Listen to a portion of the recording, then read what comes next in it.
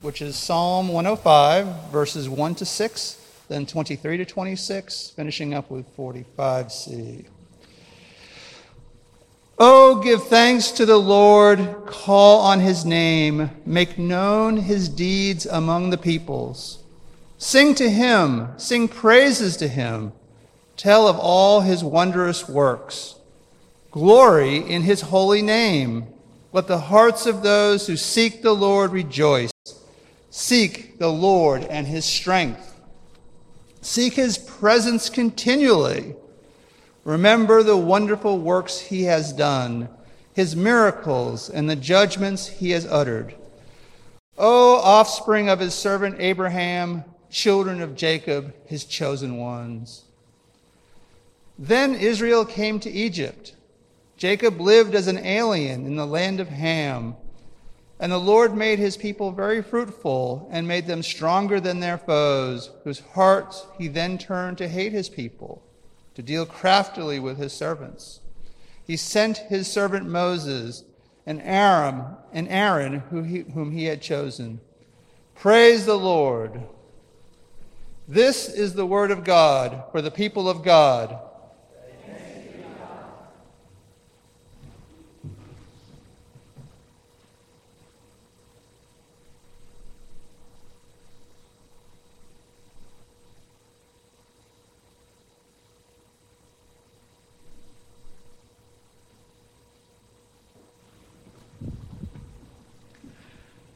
Thank you, Ben, for the reading.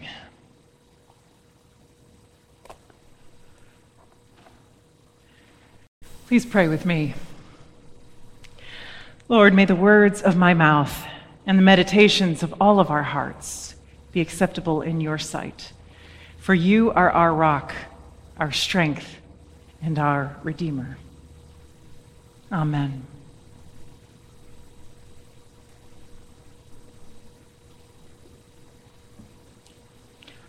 Okay, so we're talking about names. And most of us have been taught at some time, if we've been participants in church for some length of time in our lives, we've been taught to pray in the name of God, in the name of Jesus, right? That shows up in a lot of our prayers, also in a lot of our hymns. Do we know that name?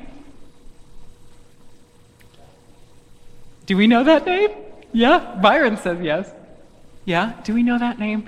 Do we know what we mean when we say, we pray in the name of God the Father. We pray in the name of Jesus Christ, our Lord. We pray in the name of your Holy Spirit, God. What does it really mean? Sometimes those are words that have such a specific use that they're like circular. They just reflect back on themselves. We don't know what they mean in practice. They're sort of ineffable. They've taken on a role in our lives without us being really able to apply them.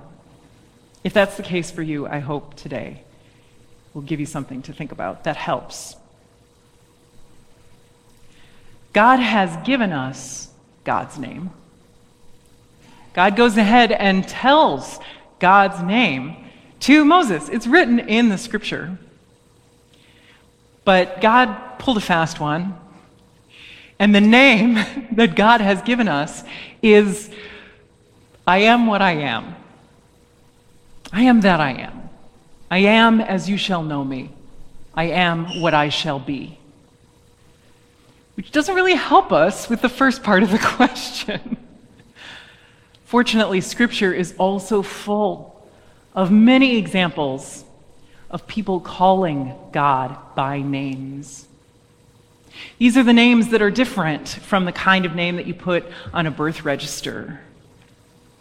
These are the names of the heart, the names of closeness, of tenderness, and these names are explicit. What are some of the names that you've heard God called? I can hear you, Donna. Yahweh. Yeah, that's the one, right? God is what God is, who God is, that God is. Yep. Absolutely. What other names? El. Yeah, the big kahuna, right? Elohim, yes, they. It's a plural. We love that. Yeah. El Shaddai, yeah. You're all being very good Bible students, but let's talk about English.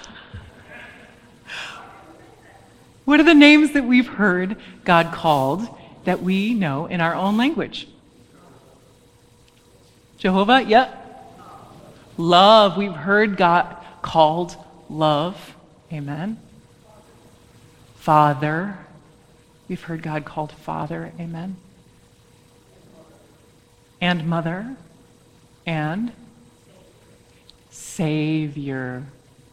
Savior. So we've heard God called the one who saves. Savior. We've heard God called Almighty. Almighty. Mightier than any force that we might be intimidated by. Amen. Lord. Above all lords, right? Okay, now you're talking at once, which is great. So keep thinking about these names, yes? One of the names that we know God has been called is God is the one who sees. Sorry about that. God is the one who sees. God is the one who hears. God is a creator. Right? These are descriptive names of God. When we remember God's name, does it help us meet our current moment? Some of the names that God has been called are truth and righteousness and love. When we hear about an act of hate that takes the lives of people because of the color of their skin, does it help us meet this moment to know that God's name is truth and righteousness and love? Does it help us meet this moment when we're having a hard time figuring out which bill is going to get paid this month? To know that God is named Creator, Sustainer, Provider. Does it help us meet this moment when we don't know what's coming next, when we feel like our institutions are in upheaval, when there is uncertainty everywhere and we have decisions to make about how and when and in what ways we will change? Does it help us to meet this moment to know that God's name is Leader, Guide, Lord? We've often learned these kinds of names from God from the other people who have known God. The people who have followed God and have expressed who they know God to be. Like Mary, right, who has a direct revelation from God and then professes God is the one who pulls the mighty down from their thrones and lifts up the lowly. God is the one who feeds the hungry and sends the rich empty away. It's from people like Mary that we learn these names for God. And in the same way that Mary was a disciple of God's, a follower of God's, we too are followers of God. We too have power in naming God and sharing the names that we have given God to meet this moment. It is not a small thing to choose how to begin a prayer. You can begin any prayer by calling God by God's name, and you get to choose what name you're going to use to call God. Sometimes you may be feeling more formal. Sometimes you may be feeling more distant, and that will show in the name that you choose. Sometimes you may be feeling a need for that closeness, for evidence of the friendship that has been with you all your life. So you're going to choose a nickname, a fond name. Sometimes you might be upset, maybe angry, maybe justifiably so. Then you might use a formal name with all the parts, like when, as a kid, you get called your full name. I want you to share with you this quote of Pat Schneider. She is a writer, so she works in words and she sees their power. To write the red of a tomato before it is mixed into beans for chili is a form of praise.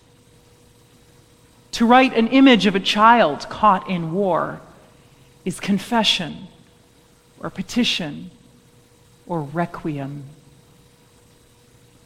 To write grief onto a page of lined paper until tears blur the ink is often the surest access to giving or receiving forgiveness. To write a comic scene is grace and beatitude. To write irony is to seek justice. To write admission of failure is humility.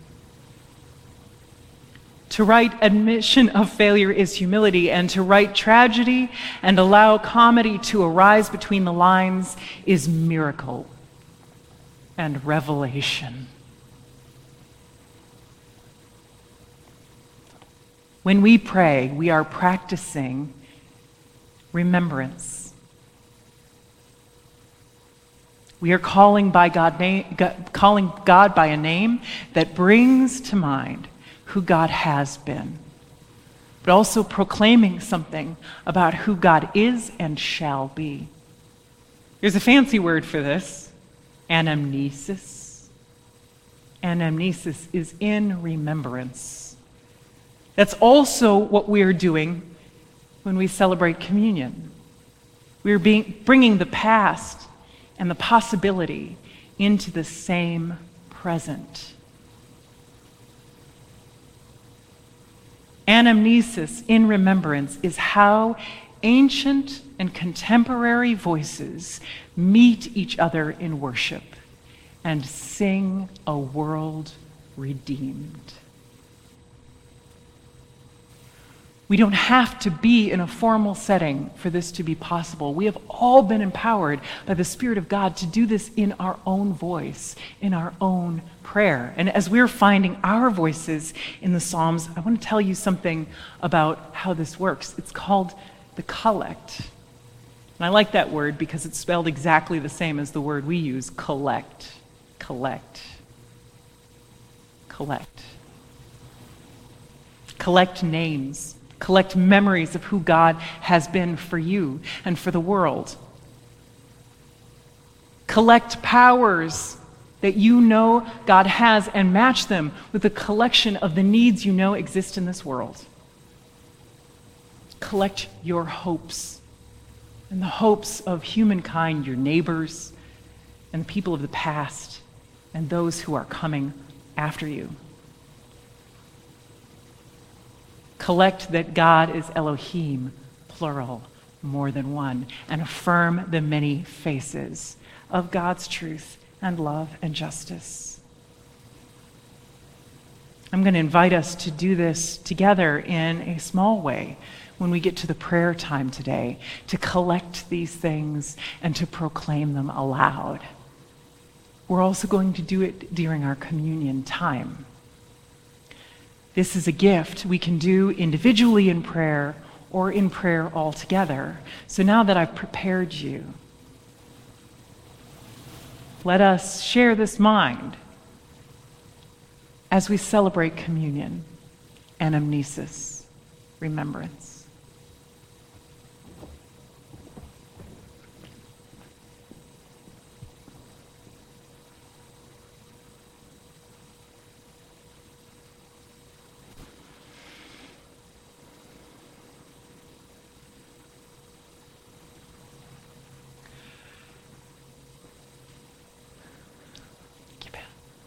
Christ our Lord invites to his table all who love him, who earnestly repent of their sin and seek to live in peace with one another. Let us lift up our hearts to God. It is right and a good and a joyful thing, always and everywhere, to give thanks to you, Almighty God, creator of heaven and earth. Maker, you formed us in your image and breathed into us the breath of life. Constant friend, when we turned away and our love failed, your love remained steadfast. Redeemer, You claimed us, freed us, and revealed your loving power to us, promising to be our God with us always and everywhere. Liberator, your Spirit anointed your Son, Jesus Christ, to preach good news to the poor, to heal the hurting, to satisfy the hungry, and to reveal the abundance found in your way. Rabbi, teacher, Jesus Christ saw each person, challenging or encouraging each according to their need, accompanying them in brokenness, and mending the social fabric with his whole self, for his lifetime, for ours, and for every life to come. Messiah, from this reconciling power, you gave birth to your church, delivered us from slavery to sin and death, and empowered us to be little Christs by water and the Spirit.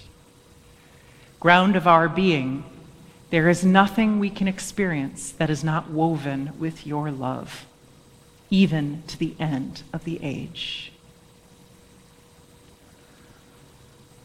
On the night in which Jesus, God among us, gave himself up for us, he took bread, gave thanks to you, ruler of heaven and earth, broke the bread, gave it to his disciples, and said, "Take and eat, all of you.